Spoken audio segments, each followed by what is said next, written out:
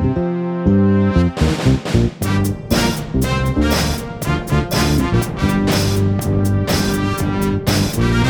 to the Quickfire Podcast. My name is Nathan Jackson. I'm here with Nathan Farmer. Nathan, how you doing today?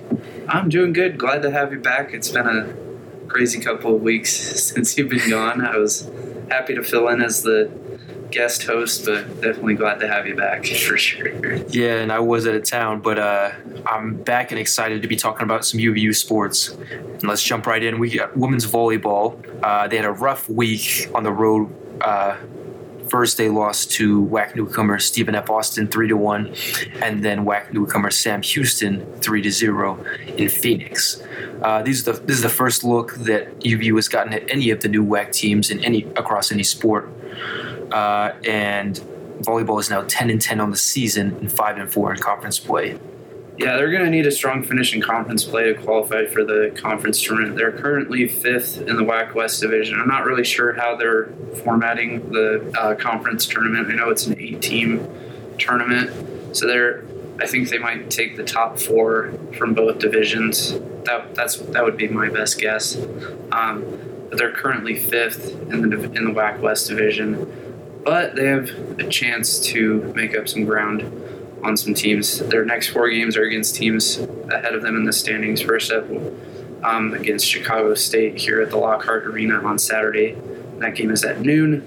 And then 3 of their last 4 are against Grand Canyon, New Mexico State, and Cal Baptist, who are all 3 of those teams are ahead of them in the standings as well. So they'll definitely have a chance to gain some ground and hopefully get some momentum going into the conference tournament. And it seemed like before last week that they were really starting to gain momentum. I think that they've lost, we've mentioned this on here before, but a lot of close matches. So to be at 10-10, obviously that's probably not what they had hoped, but I think that 3 or 4 of those matches go your way and you got a pretty solid record. So I think this team definitely has the potential to make that run and make a run at the conference tournament. It's just a matter of digging down and winning those super close matches. Yeah, I think they've had 7 matches, I want to say, go 5 sets. Which is unheard of. Yeah, I think they're only 4-3 in those, which it's a decent record, but you want that to be better, especially if you want to make it back to the NCAA tournament like they did this past spring. Yeah, 5-4 in conference play leaves much to be desired. Mm-hmm. Yeah. Moving on to women's soccer, they had their final 2 home games of the season. I know I'm disappointed that they won't have any more home games. Those were some of my favorite games to go out and cover, but they won 2-0 over Seattle U this past Thursday. Julie Carter and Amber Tripp scored in that one. And then on Saturday, on senior day, they defeated Cal Baptist 1-0 with Heather Stainbrook scoring the 1 goal in that one. Before the game, the team honored their 3 seniors, goalkeeper Brooklyn Nielsen, midfielder Amber Tripp, and defender Brianna Duval. And they only have 2 more games before the WAC tournament at New Mexico State on Thursday at 7, and that game is on the WAC Digital Network, and at Grand Canyon on Saturday, and that one will be on ESPN Plus. I don't remember the time for that one, but you can check that on gouvu.com. And then I just wanted to highlight some stats going into the final weekend of the regular season. A couple players for UVU have the chance to be the statistical leaders for the conference. Both of these are I think they're attainable for players. Heather Stainbrook is currently 2nd in the conference in goals with 8 behind Marlene Schimmer of Grand Canyon, who has 10. So a solid showing from her this weekend. She could be the top goal scorer in the conference. And then Brooklyn Nielsen is 2nd in goals against average. And it's I was looking at the stats yesterday, and it's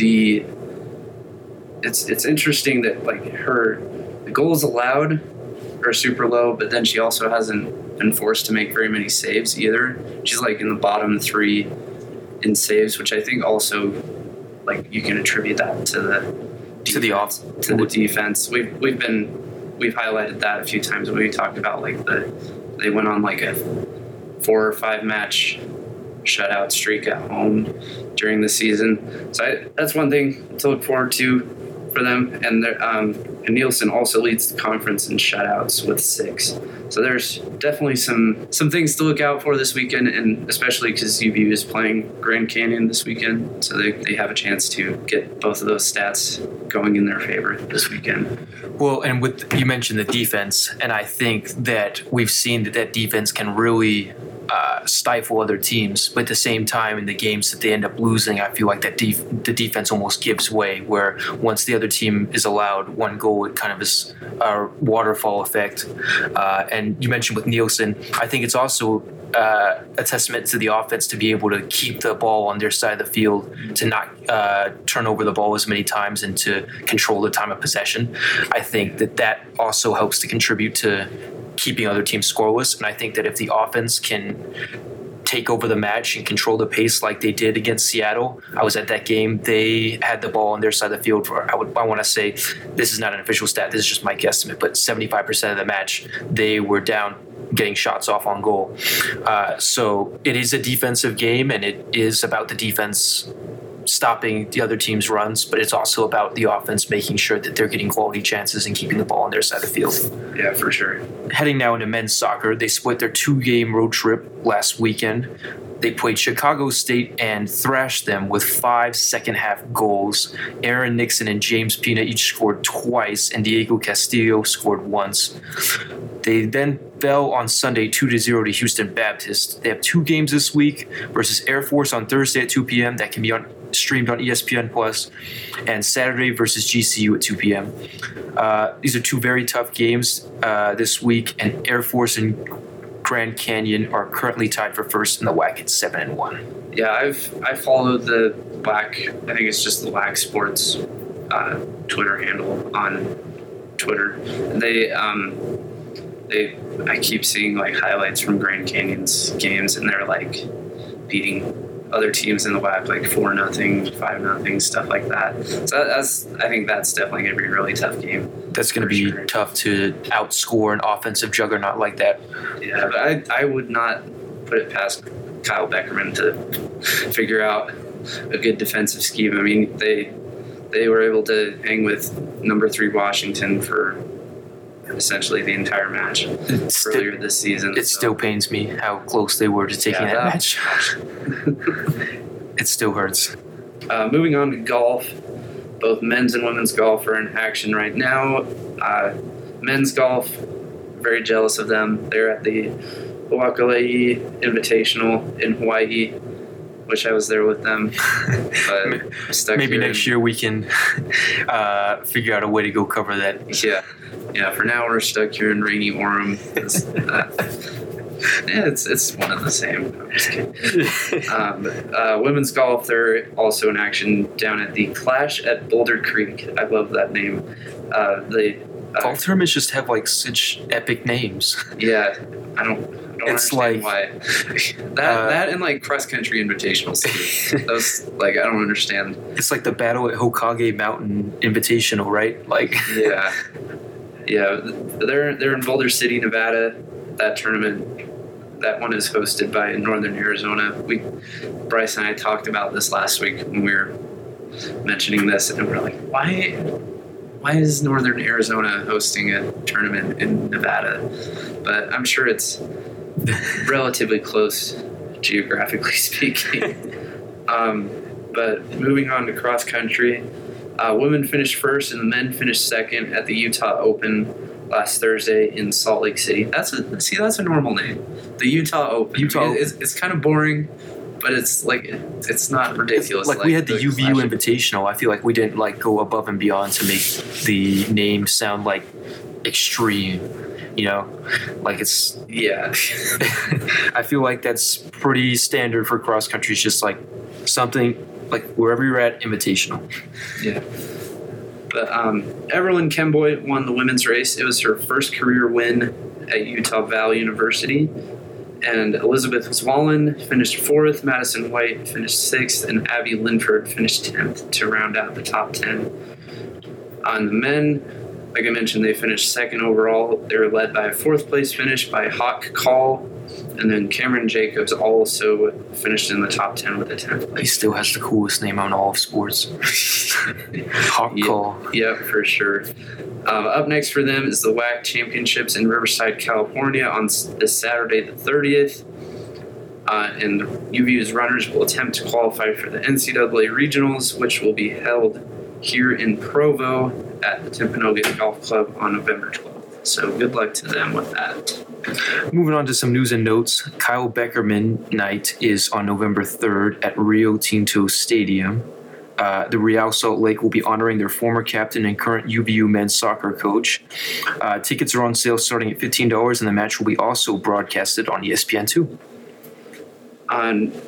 Switching over to basketball, Fardaws Aimaq was named to the Kareem Abdul-Jabbar Center of the Year preseason watch list. He is the first athlete in UVU history to be named to a preseason national watch list. Fardaws averaged just under 14 points per game and 15 rebounds per game. He is the first person in men's basketball in the past 40 years to average 15 rebounds per game. So he had a really historically great season, and he definitely got on a lot of people's radars after that performance this past season. Well, and it'll be interesting to see. We've talked about how he's kind of lost weight and slimmed down in order to be able to be that kind of stretch five. It'll be interesting to see if he's able to still get physical and get in the paint in order to get those rebounds, and if those rebound numbers drop off or if they kind of plateau. Yeah, and he kind of reminded me a little bit of somebody. I'm sure if there's any BYU fans listening to this podcast, Przemek Karnowski from Gonzaga a few years ago. He's that really big Eastern European dude that played for Gonzaga. Aimaq kind of reminded me of him a little bit, but it'd be interesting to see how. Because now he's kind of evolved into it looks like he's trying to kind of get to the point of like a Kyle Wiltshire, where he's trying to be able to kind of have that athletic build where he can drive the ball, but then also step out and shoot the three and bang in the post with his size. Yeah, and so Fardaws, he was also named the WAC preseason player of the year. Not really a big shock there. I mean, he swept all the awards. Defensive player of the year last year, and then also first team all WAC. So no surprise there. Trey Woodbury was also named to the preseason all WAC team. Woodbury was the leading scorer for the Wolverines with 15 points per game. And the team was also selected to finish fourth in the WAC behind New Mexico State, Grand Canyon, and Stephen F. Austin in that order. In their first game, November 9th at Boise State. I'm looking forward to that one. That's going to be a tough game. I think we'll probably be out there in the masses in terms of the sports section. I'm sure that all of us want to cover that one.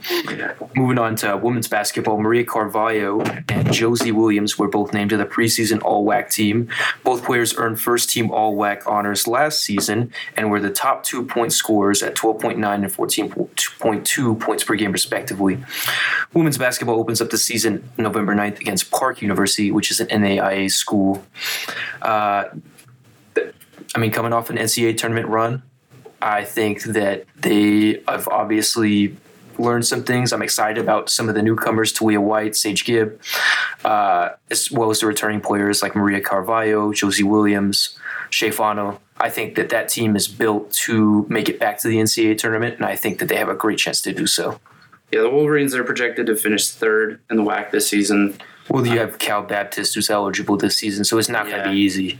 Yeah, Cal Baptist, man, they just rolled through the conference last season. Weren't they? They were 24-0 at one point, and then they lost in the semifinal of the NIT because they weren't eligible for the NCAA tournament. Oh, that's that great team. That team scares me a little bit, honestly. And then also Stephen F. Austin, they were projected to finish second. Yep. So they're always a solid team in terms of basketball. Yeah, well, and that's one thing that I kind of wanted to mention with the two volleyball games this week. We got our first look at the new teams in the WAC, especially no offense to like Lamar and all those the other couple schools. But I think Stephen F. Austin and Sam Houston State, they're definitely the top two schools that joined the WAC this season. And I'm thrilled for the WAC just as a whole because the quality of play is going to increase tremendously. And I think with that, the recruiting is going to improve overall for the conference, especially hopefully for UVU. The WAC's going to be one of the top mid-major conferences for basketball, I think, in the coming years for sure. I 100% agree. I think that you have names like Stephen F. Austin and Sam Houston. Those teams have excelled and made the NCAA tournament and made runs in the NCAA tournament. And so when you add teams like that to your conference, not only do you add depth to the conference, but in terms of UVU, you get quality wins if you can take those teams. And so it builds an NCAA tournament resume where while UVU currently as it stands most likely will never get a selection for a bid because of just their smaller status in terms of universities across the nation. I think that they're building towards the point where the WAC has enough teams where if a team does go 23-0, they might get that NCAA tournament bid rather than just getting the automatic bid and being a 16 seed. Yeah, well, that's one thing that Bryce was mentioning last week because he covered the media day for men's basketball. And like Mark Madsen was talking about how hopefully the WAC can become a 2, maybe even a 3-bid league within the next few years. I think it's possible. I think that it all depends on how these teams perform in their non-conference. What I've seen with leagues like the West Coast Conference is there will be teams like St. Mary's and BYU that will kind of struggle in their non-conference, but then excel in their conference schedule. And so that almost tells the selection committee that their conference is lighter. So if teams like UVU and Stephen F. Austin and Sam Houston are able to win a lot of their non-conference games, especially the ones on the road against Power 5 schools, I think that makes a statement and basically lets the rest of the NCAA know that the WAC is a force to be reckoned with. Yeah, absolutely. And it should be interesting to see how like the at-large bids pan out in coming years. It's like I don't know if it's like it wouldn't surprise me if the West Coast Conference turns back into a 1-bid league. I think Gonzaga, because I mean St. Mary's, they've kind of fallen off a cliff a little bit the last couple of years, but then there's still other teams in that conference like Loyola Marymount and San Francisco that are starting to build out their programs.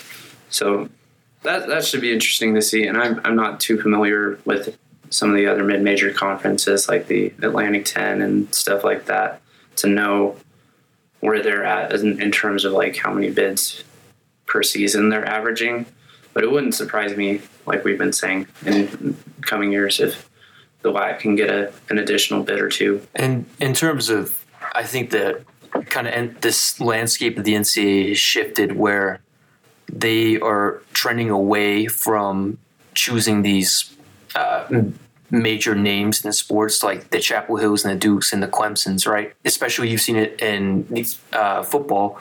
These schools are no longer being ranked in the preseason rankings, and they're kind of favoring teams that excelled in the previous season. So you see teams like Coastal Carolina, BYU, making the top 25 a lot easier than I feel like they have in the past, where the selection committees have favored those major schools in the past. And I think that it's opening a door for other sports as well, where the NCAA tournament may not be Chapel Hill, Duke, Gonzaga, Villanova every single year as 1 seeds. So I think that'll be interesting.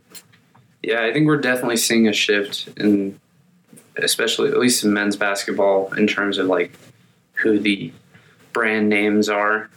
There's like North Carolina, last couple of years they haven't been as good. I know this past season they kind of righted the ship a little bit. Yeah, they just had Roy Williams retire too, so yeah, they have that coaching change. We'll see how that pans out. Yeah, and same with Duke too. I mean, Duke, they're still landing all the big recruits, even though Coach K he's retiring after this season. Like I think that as well as the kind of selection process changing, I feel like recruiting has changed a lot, where you even have players choosing to go to the G League rather than play college ball, which was unheard of before. Yeah, well, I think that's kind of contributing to like a more evening out in terms of recruiting across the board. I mean, we're obviously not seeing top like 5-star recruits. Yeah, I mean, there's still big recruits going to college because they still view that as their best option. at least for certain players. But like you're seeing teams that are getting, especially like with the transfer portal, getting so much steam, and then also I think they've changed the rule so you don't. There's only like there's very few cases where you have to sit out. Yeah, they used to be where you'd have to sit out an entire year, right? So you'd waste a year of eligibility if you wanted to transfer. So like if you wanted to transfer, it was really, you had to be serious, right? Mm-hmm. But now I know guys that have transferred and played first game of the next season for another team. Mm-hmm. And I think that's becoming a lot more common. It's almost like an NBA landscape where if the situation is not best for the player, they are totally willing to look elsewhere. Speaking of the NBA, the Jazz started their season this past week. They're sitting at 2-0 with wins against Sacramento and OKC. They blew out the Thunder 107-86, and they beat Sacramento 110-101. The game against the Thunder, they had a pretty balanced game. I mean, they had, let's see here, 1, 2, 3, 4, 5, 6 players scoring double figures. Nobody scoring above 25 points. It was a balanced attack. I think that was a testament just to Quinn Snyder's offensive scheme and distributing the ball and passing the ball around. Mm-hmm. Yeah, and well, one thing that Bryce and I were talking about last week is, at least that I mentioned, and Bryce kind of agreed with me, at least, was that that Kings game was going to be the tougher of the two for sure. Mm-hmm. And I mentioned Davion Mitchell, and he was hound on guarding Donovan Mitchell. I mean, when it shows, I mean, Mitchell shot, let's see. I think Mitchell shot 30-something%. Yeah, he shot 9 of 25 from the field and 6 of 14 from 3. So, I mean, the 3-point percentage isn't bad, but 9 of 25 from the field. Yeah. He was not getting a lot of clean looks. I'm a Warriors fan, as I mentioned many times before. But the Kings hold a special place in my heart because they were the first team that I rooted for as a little kid, but then they kind of just fell off a cliff. And right around the time they started playing bad is when the We Believe team happened. So I just kind of shifted allegiances there. That's fair. You can call me a bandwagoner if you want. I mean, Baron Davis is fun to watch. Oh yeah, yeah. My boss at work, he gives me crap. I don't remember how this came up, but he's like, "Oh yeah, the Jazz smoked him in that series."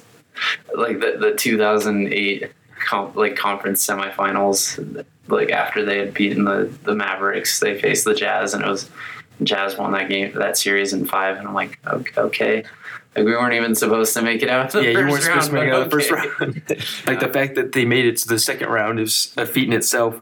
Yeah. But I think that the NBA as a whole is pretty evenly matched. I don't think that one team stands out above the rest. I think that a lot of people thought that the Lakers were going to be this powerhouse that was going to kind of rise above the rest of the league. But I honestly think that the Lakers, as they are constructed right now, are no better than Milwaukee or Utah or Denver. I think that they are in the same league as those teams, and that it's a pretty balanced league overall. That's one thing that's kind of exciting, honestly. Yeah, it's refreshing. I look at the West. I mean, well, let me take a step back. Like looking at the East last season, Atlanta did that series go 7 games? I think it went Milwaukee.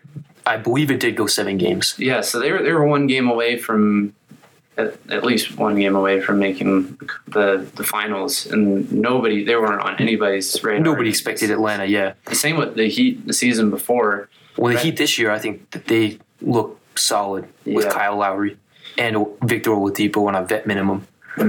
Yeah, for sure. And then, but like coming back to the West, I think there's a solid 7 or 8 teams, honestly, that could come out winning. I mean, even when you have the Spurs, and you're talking about the Spurs being an 8th seed as they're constructed, I think that shows the depth of the West, where they almost made the playoffs last year. Greg Popovich, testament to him, but also that team has significantly improved in the past couple of years. And I think that they have a great chance to make the playoffs this year. But for the Jazz, I think it's going to be a very difficult year in terms of getting wins. I think it'll be a lot of close games. I mean, you have Denver, you have Portland, you have Golden State, you have LA, you have all these teams that are pretty evenly matched across the board. I don't think that any team has the other team's number every single night. So you have to come out with a solid offensive scheme to be able to prepare for these teams in order to get these wins and take the number one seed overall. Yeah, and that's one thing that's like kind of refreshing with the NBA. I mean, we're still seeing the quote unquote super teams. Yeah. Like, it's not like 2016 though, where it was the Warriors and the Cavs and that was it. Yeah. There's a lot more parity, and it's not so much that like those teams, like it's more so like teams getting better than actually like the talent being distributed better. I feel like, if that makes any sense. Like Brooklyn still has arguably a super team, right? Yeah. But without Kyrie, I think that hurts them quite a bit.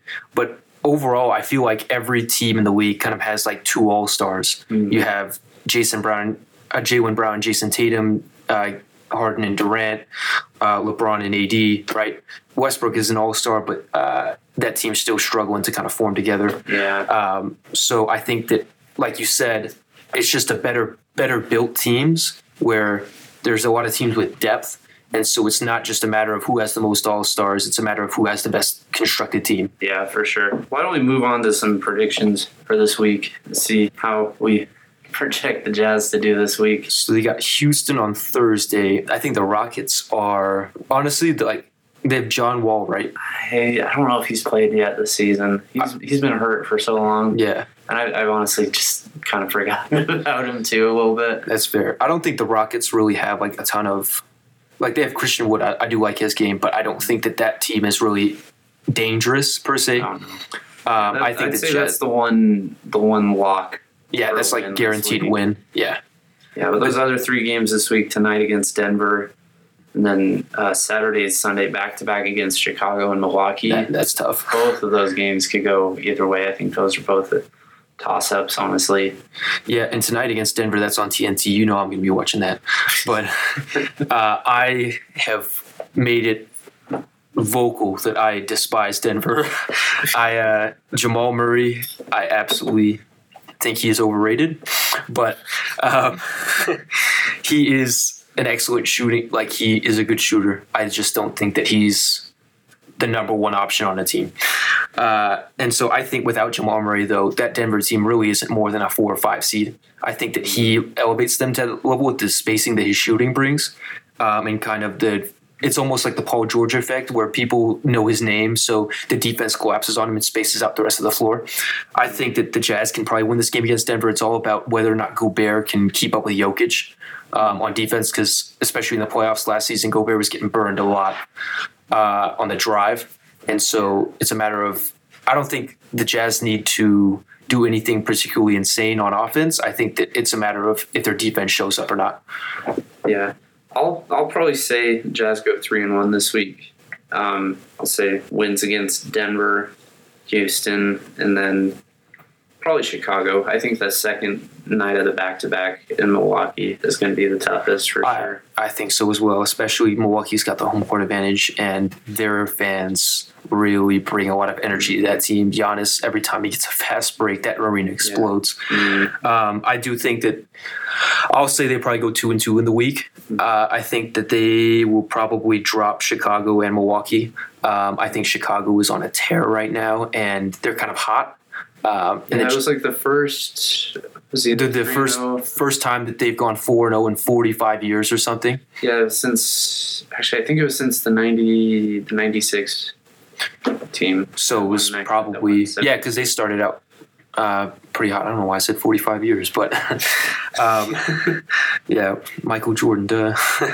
I think that Lonzo Ball and Alex Caruso, DeMar DeRozan, those are great additions for that team, where it's not just Zach LaVine taking the offensive load anymore. I think that team thrives on ball movement, and Billy Donovan's done a great job of creating a team-based culture.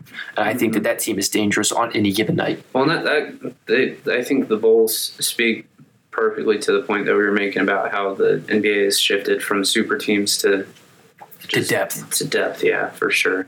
Because, I mean, Zach LaVine is not going to take over the game and win you the game on every single night, right? Like he's bona fide all-star, but the spread of the talent across the board is what makes that team good. Yeah, for sure.